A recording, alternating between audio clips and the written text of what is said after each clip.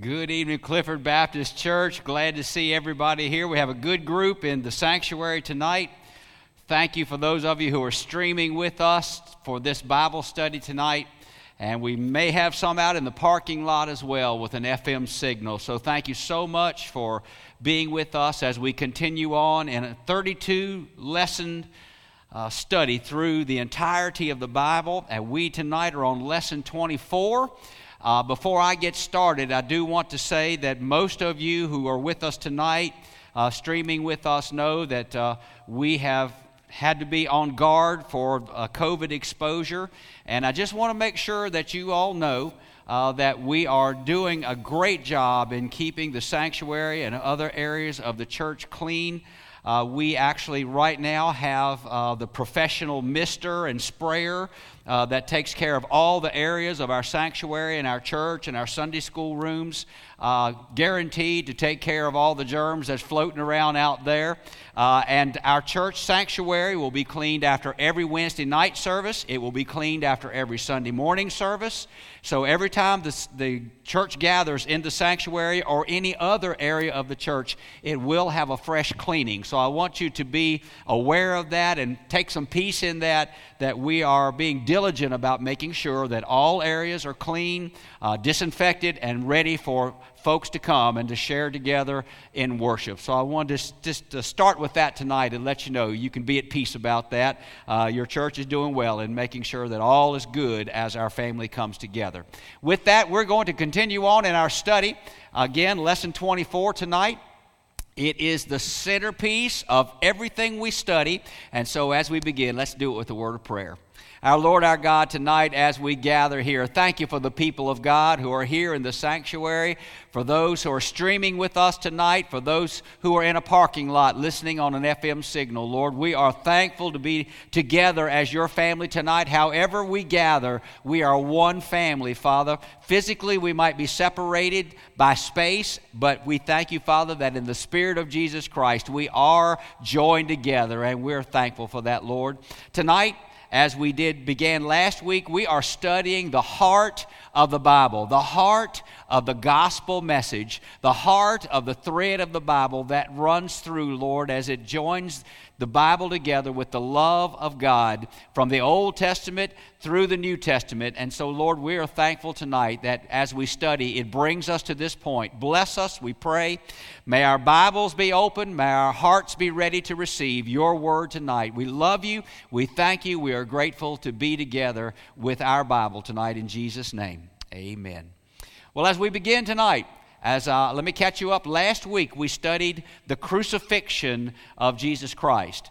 Again, the crucifixion of Jesus, the resurrection of Jesus that we study tonight is the fulfillment of the Word of God. It is the heart of the Word of God. It is the heart of our salvation and the word of hope and trust that we have. And so tonight we are in the midst of the best of God's holy good news to every one of us. The heading tonight that we're studying under is the Messiah. And tonight we are going to open our Bibles to the book of John. If you want to be ready for me, we're going to be in the book of John. So you can go on and open your Bible there. Go to around chapter 20. That's where we're going to pick up tonight. We're following up tonight on the central act and the central sacrifice and the central picture of the Bible. All of the Word of God, from His creation to the fall into sin, to the history of Israel, to the system of sacrifice in the Old Testament, the love of God, the grace of God, the righteousness of God, all of the Bible finds its highest point and its culmination right here as we studied last week and as we're studying tonight in the cross of Christ and the resurrection of Jesus. Now, last week we studied the pain and the agony and the horror of the cross of the Lord Jesus. Why did God expose Himself to such pain? It teaches us in the book of Ephesians that God had established our plan of salvation before the foundation of the world. And so God knew fully well, even before human beings were created, that He was going to have to give Himself that we might be saved. That the only way we would be saved was through His self-sacrifice. God knew that entirely well, why would God expose himself to such pain? Why did Jesus bear the greatest torture of the world? He was tortured more than any other human being has ever been tortured in the world. Well, the depth of the pain that Jesus experienced signifies to us the awfulness of our sin before him, the depravity of the human condition. We see it symbolized in the depth of his pain and what he had to experience in order to offer us salvation and grace and forgiveness and heaven. God loves us so much that he was willing not only to give himself, but to create us knowing that he would have to give himself that we might be saved, that we might be forgiven, that we might belong to him. He loves us so much that he's willing to extend himself to that kind of pain. Jesus went to that length, but he went to that length because our sin is that deep. He died to forgive us. He died as the suffering servant. But tonight, we are going to study the truth that he rose to give us eternal life, and he rose as the victorious Lord. Yes, he died as the suffering servant, but tonight he is the victorious Lord. He lives. He is our Savior and is with us in these moments. The cost of the cross is utterly incomplete without the victory of the resurrection. Isn't that right? We can't simply keep our attention on the cross because the resurrection is the center point of how we're saved and that we have a living Savior. You know, I'm going to give you a random thought here. This has been something that's rolled around in my mind for years. You know, in our jewelry and what we wear on our bodies, so often we express our faith by wearing the cross.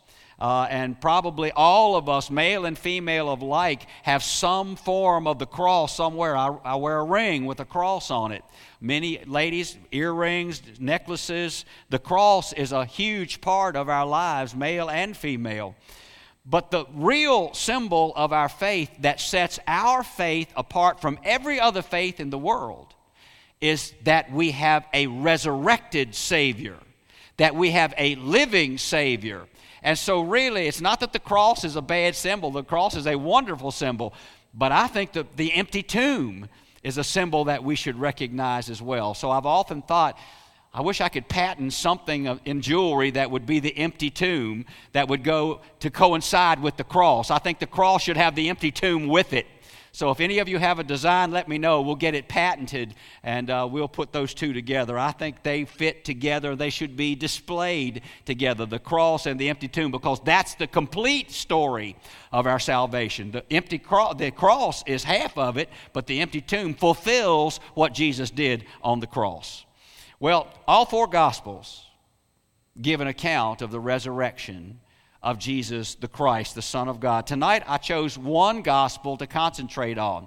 Now, for those of you who have been with me through the years, you'll probably hear a lot of material in this lesson that I've preached on over the years, and a lot of it is going to ring a bell with you. But I'm also thinking about that person who's going through the Bible perhaps for the first time, who may have never heard this information before. So I wanted to give my perspective on the cross and the empty tomb, but we're going to spring from the Gospel of John largely tonight.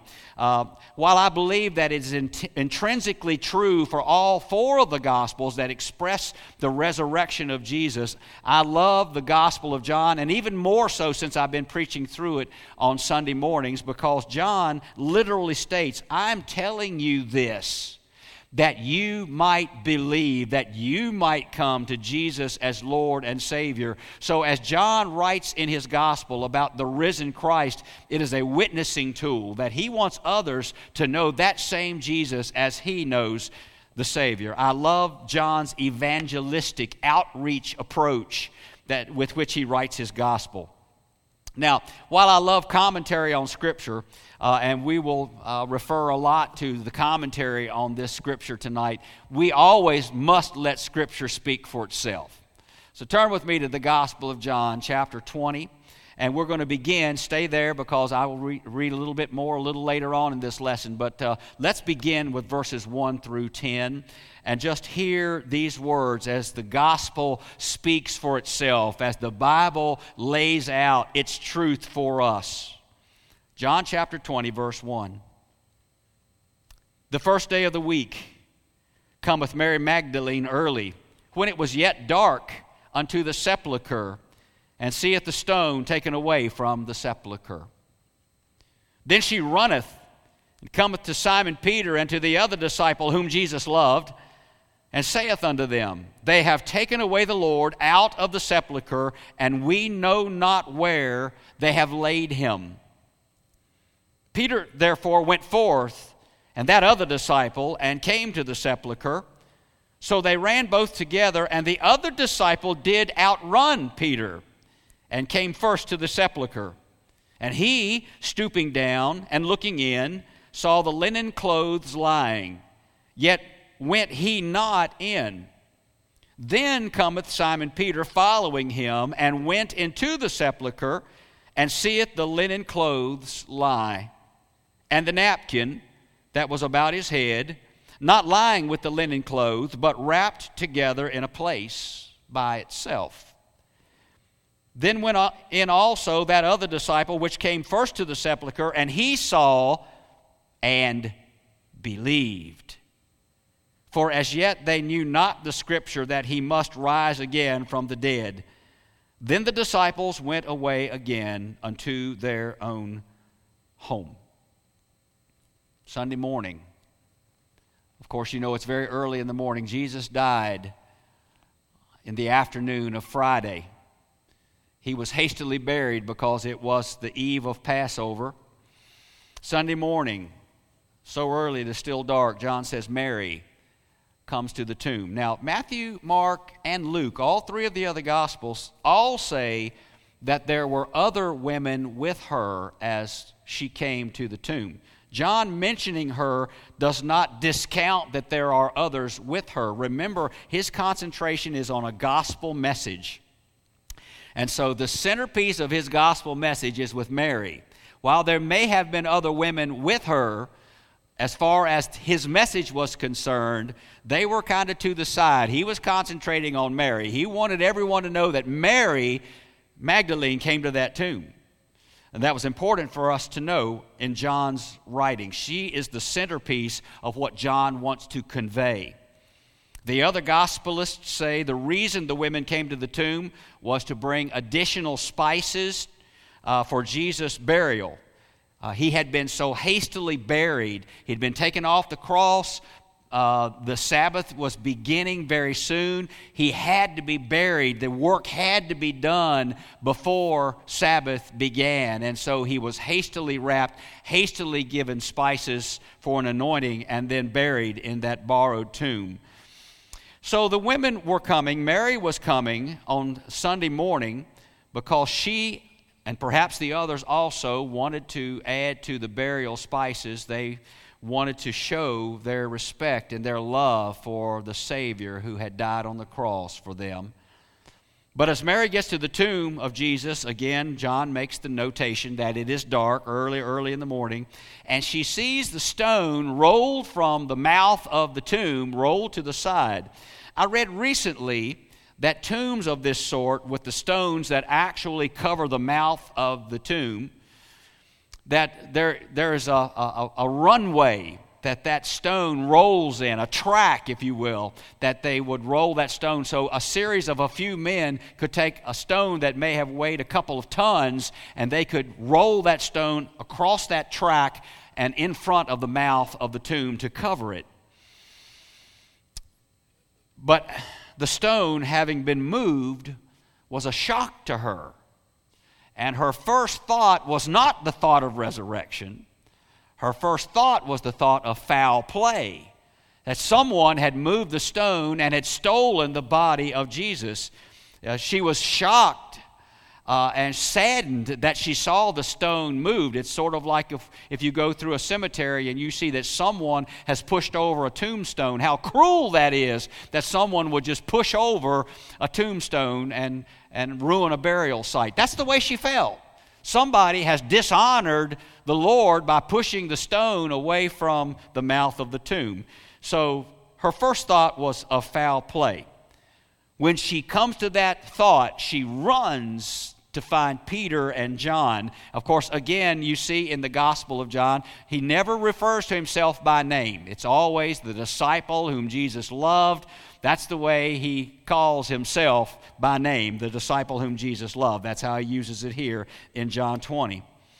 But as she sprints to find Peter and John, I want you to look at her statement again. Look at verse 2. John chapter 20, verse 2. Then she runneth and cometh to Simon Peter, to the other disciple whom Jesus loved, and saith unto them, who's they? She's referring to somebody she doesn't know who they are. They have taken away the Lord out of the sepulchre, and we know not where they have laid him. The reason they laid him somewhere is because she suspected that his body was still very absent of life. They were laying a corpse elsewhere. So she's thinking this dead body has been removed from the tomb as an act of hatefulness, meanness.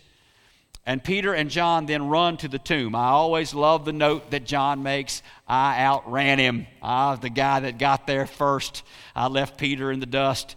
But John stoops, and he looks into that tomb. And then Peter shows up, and he goes into the tomb. Well, that's just right according to his character that we understand throughout the gospel accounts and in Acts, that Peter is that impetuous guy and the one who is bold and courageous, and he just marches right straight on inside of the tomb to check out. John is peeking in. Peter just walks right by and goes on into the tomb. And they see that the burial clothes lie there, empty.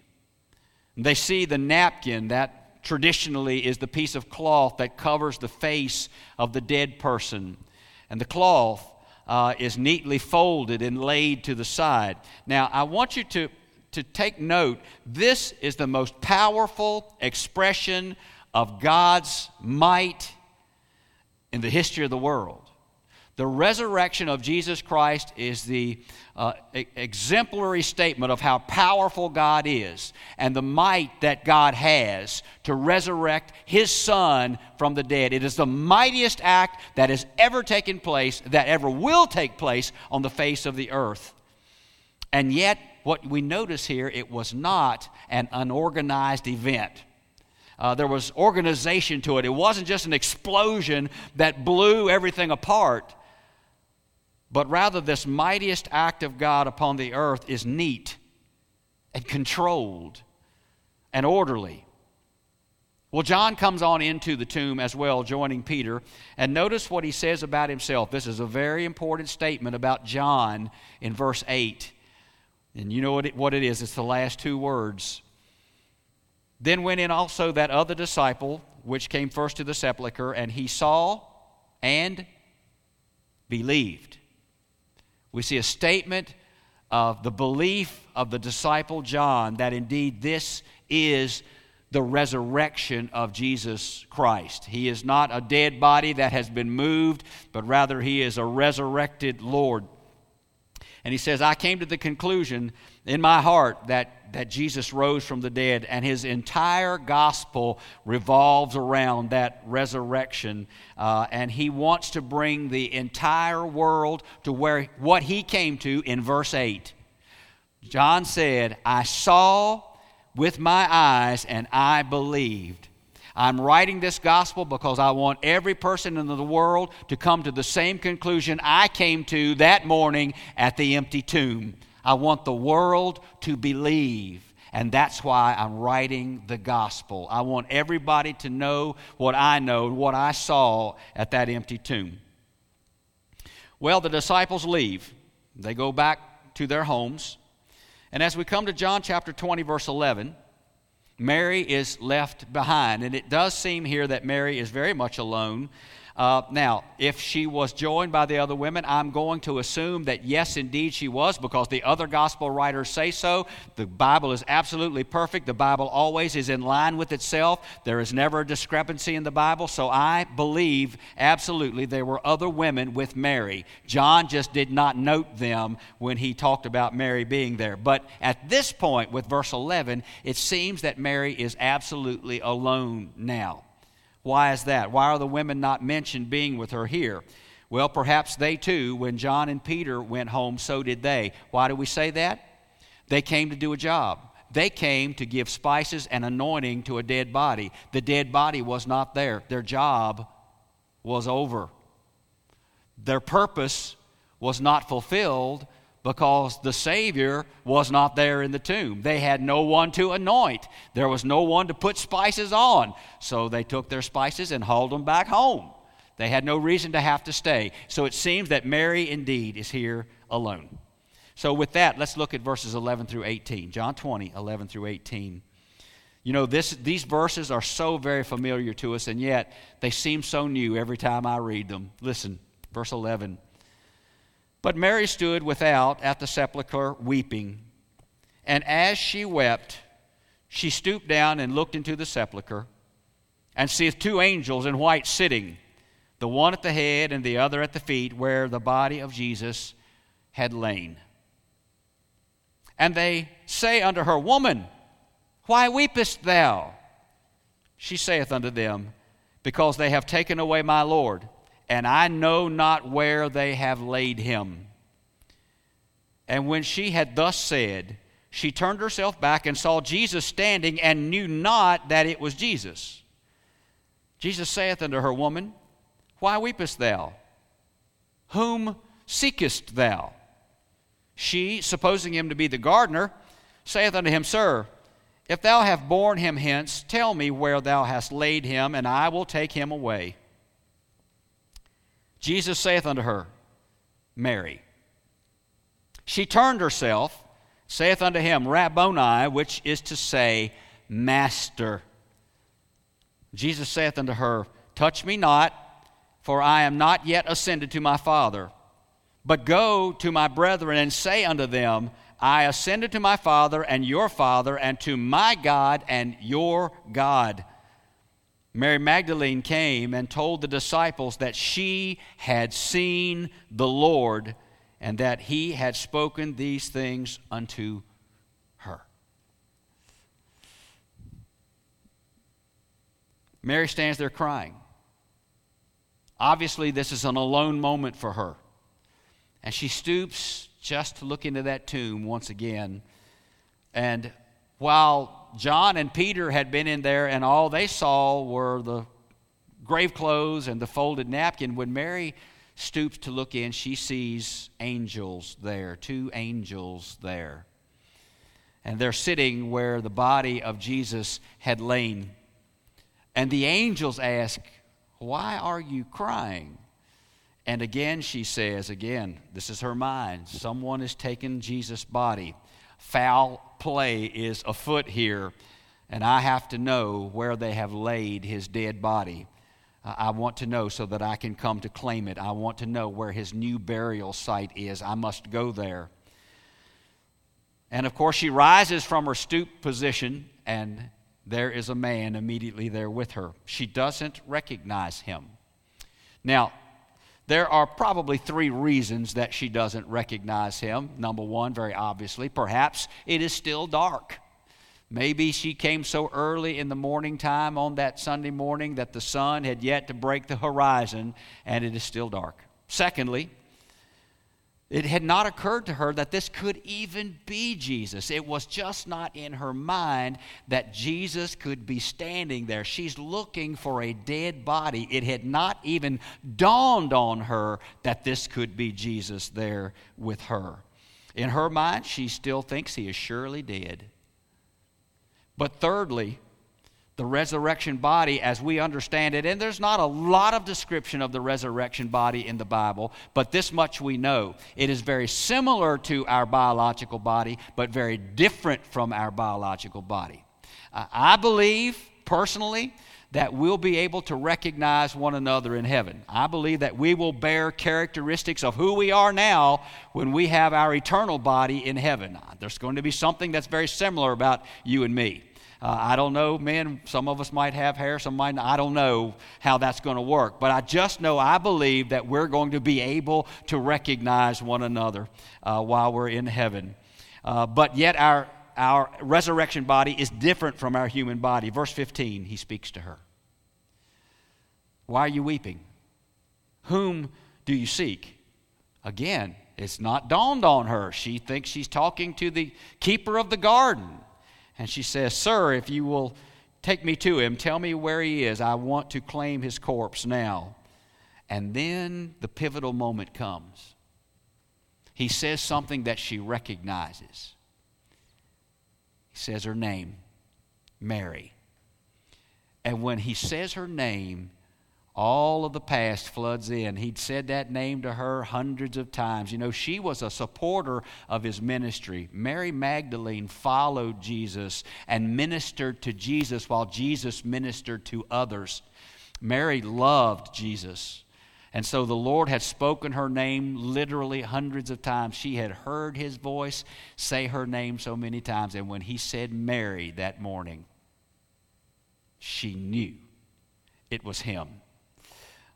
You know, our voices are like our fingerprints. Nobody has a voice like yours or mine. It's one of a kind, and she recognizes that voice when he says her name. Now, notice in verse 17 that Jesus says, don't touch me. Actually, when we go back to the original Greek, that's not exactly what he says. As you go back to Greek, actually, he says, don't hold to me. And the meaning of that is, when he says, don't touch me in one translation, don't hold to me in another translation, he's saying, don't try to keep me here. You know, his ascension is coming very soon. And so he is telling her, you're not going to be able to hold me here. I won't be with you physically in the resurrected state much longer. I'm going to go back to my God and your God. So basically what he's saying to Mary is, don't try to hold me here because I'm not going to be with you long. Now, because of our time tonight, I'm going to ask you, write this down. I want you to read this passage devotionally. John 20, read verses 19 through 31. Maybe in the morning, that's a good devotional passage for you to read. These verses talk about the disciples witnessing Jesus that same day at evening time. And he shows them his hands and he shows them his side as the proof that indeed he is the Lord, that he is risen from the dead. He speaks peace to their hearts. Now again, many of you already know this part of the story, but I love it. Thomas is not there. At that moment in the evening time, the one disciple who was not present to see Jesus in his risen state on the day that he rose was Thomas. Thomas's other name, his descriptive name was Didymus, which means twin. Most likely Thomas had a twin brother. But Thomas was not there that evening of the resurrection. And I love this account as Thomas meets the 10. Of course, Judas Iscariot is off the picture, so there are 11 disciples, so there are 10 gathered. When he meets the 10, they excitedly tell Thomas, disciple number 11, what they have seen. And as matter-of-factly as he can, he says, I will not believe it unless I feel it with my hands. I put my finger in the places that the nails ripped a wound in his body and put my hand in his side. And of course, you know, it was 8 days later that Jesus appears to the disciples, including Thomas, and he offers his hands and he offers his side that Thomas might literally be able to touch him and feel him and give proof that indeed Jesus was resurrected. Again, remember, this is the resurrection body, and he offers it to be touched by Thomas. So again, our resurrection body is somehow similar to our physical bodies. It's touchable. We're going to hug one another. We're not going to have a coronavirus in heaven. We're going to hug one another in heaven.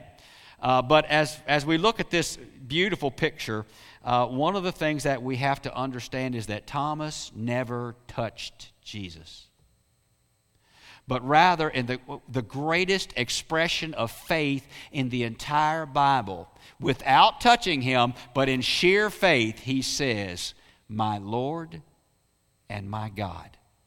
The greatest proclamation of faith that you will find in the entire Bible.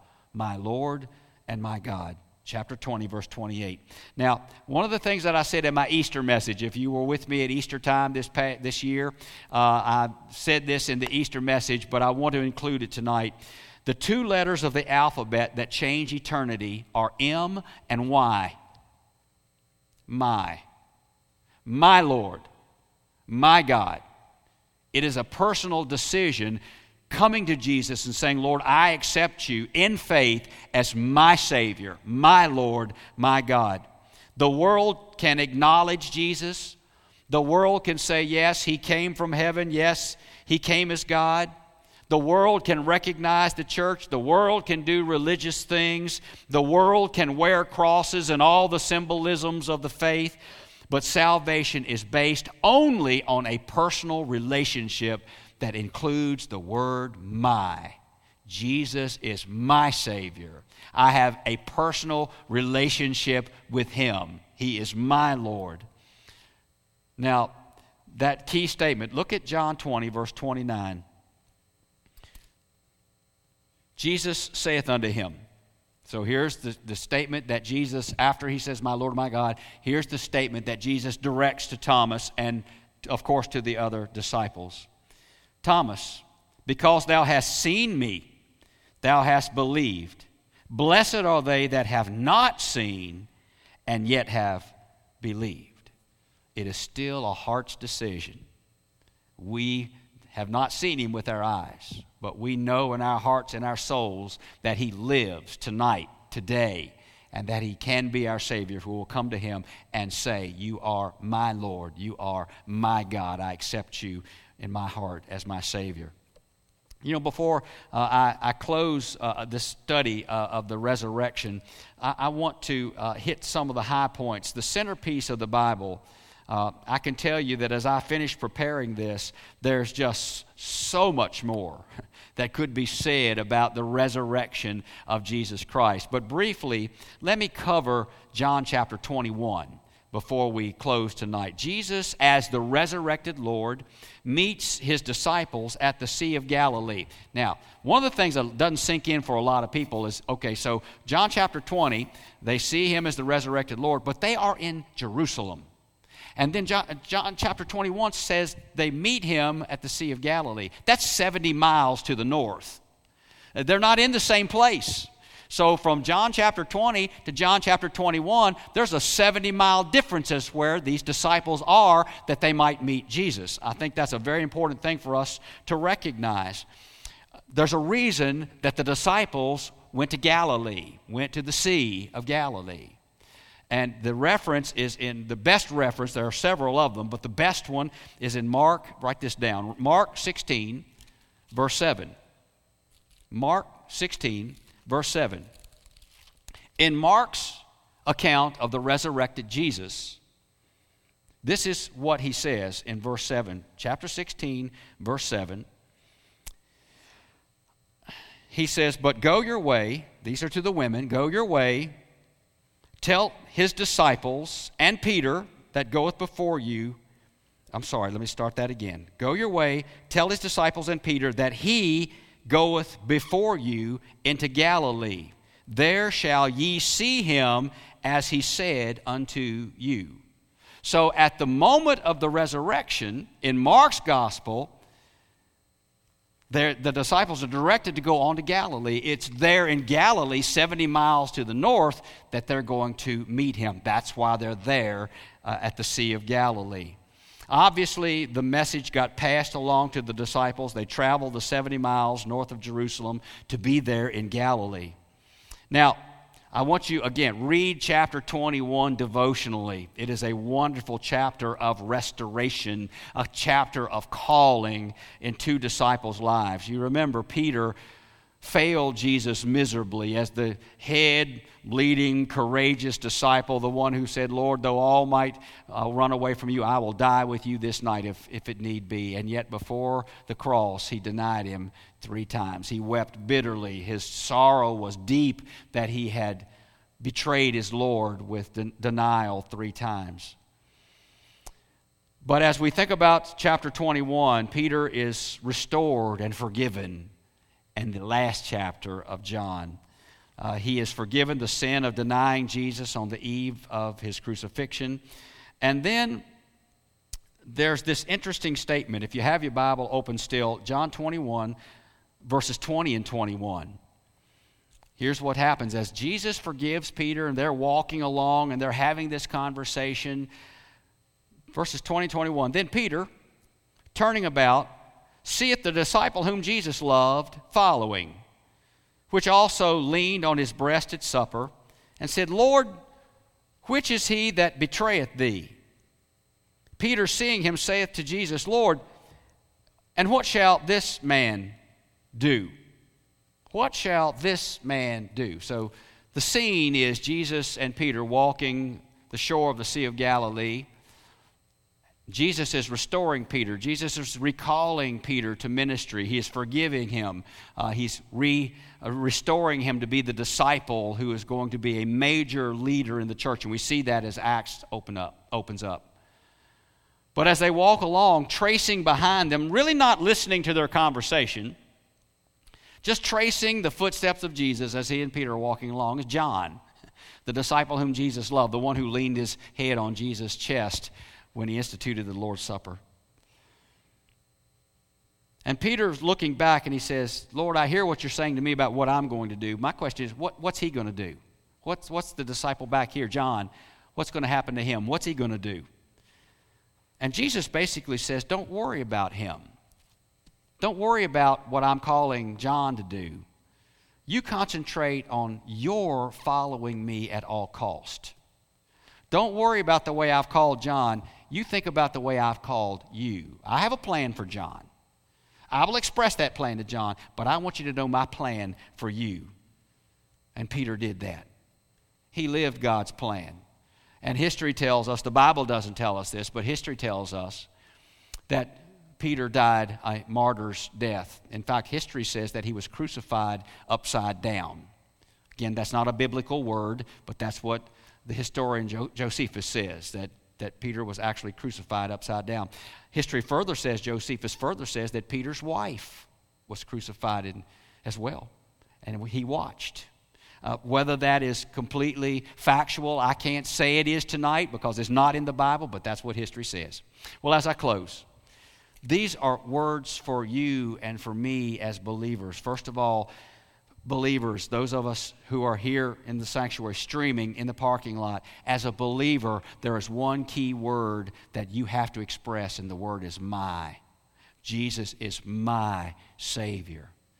He has spoken every one of our names. Just as he spoke to Mary, he has spoken to us and called us to himself.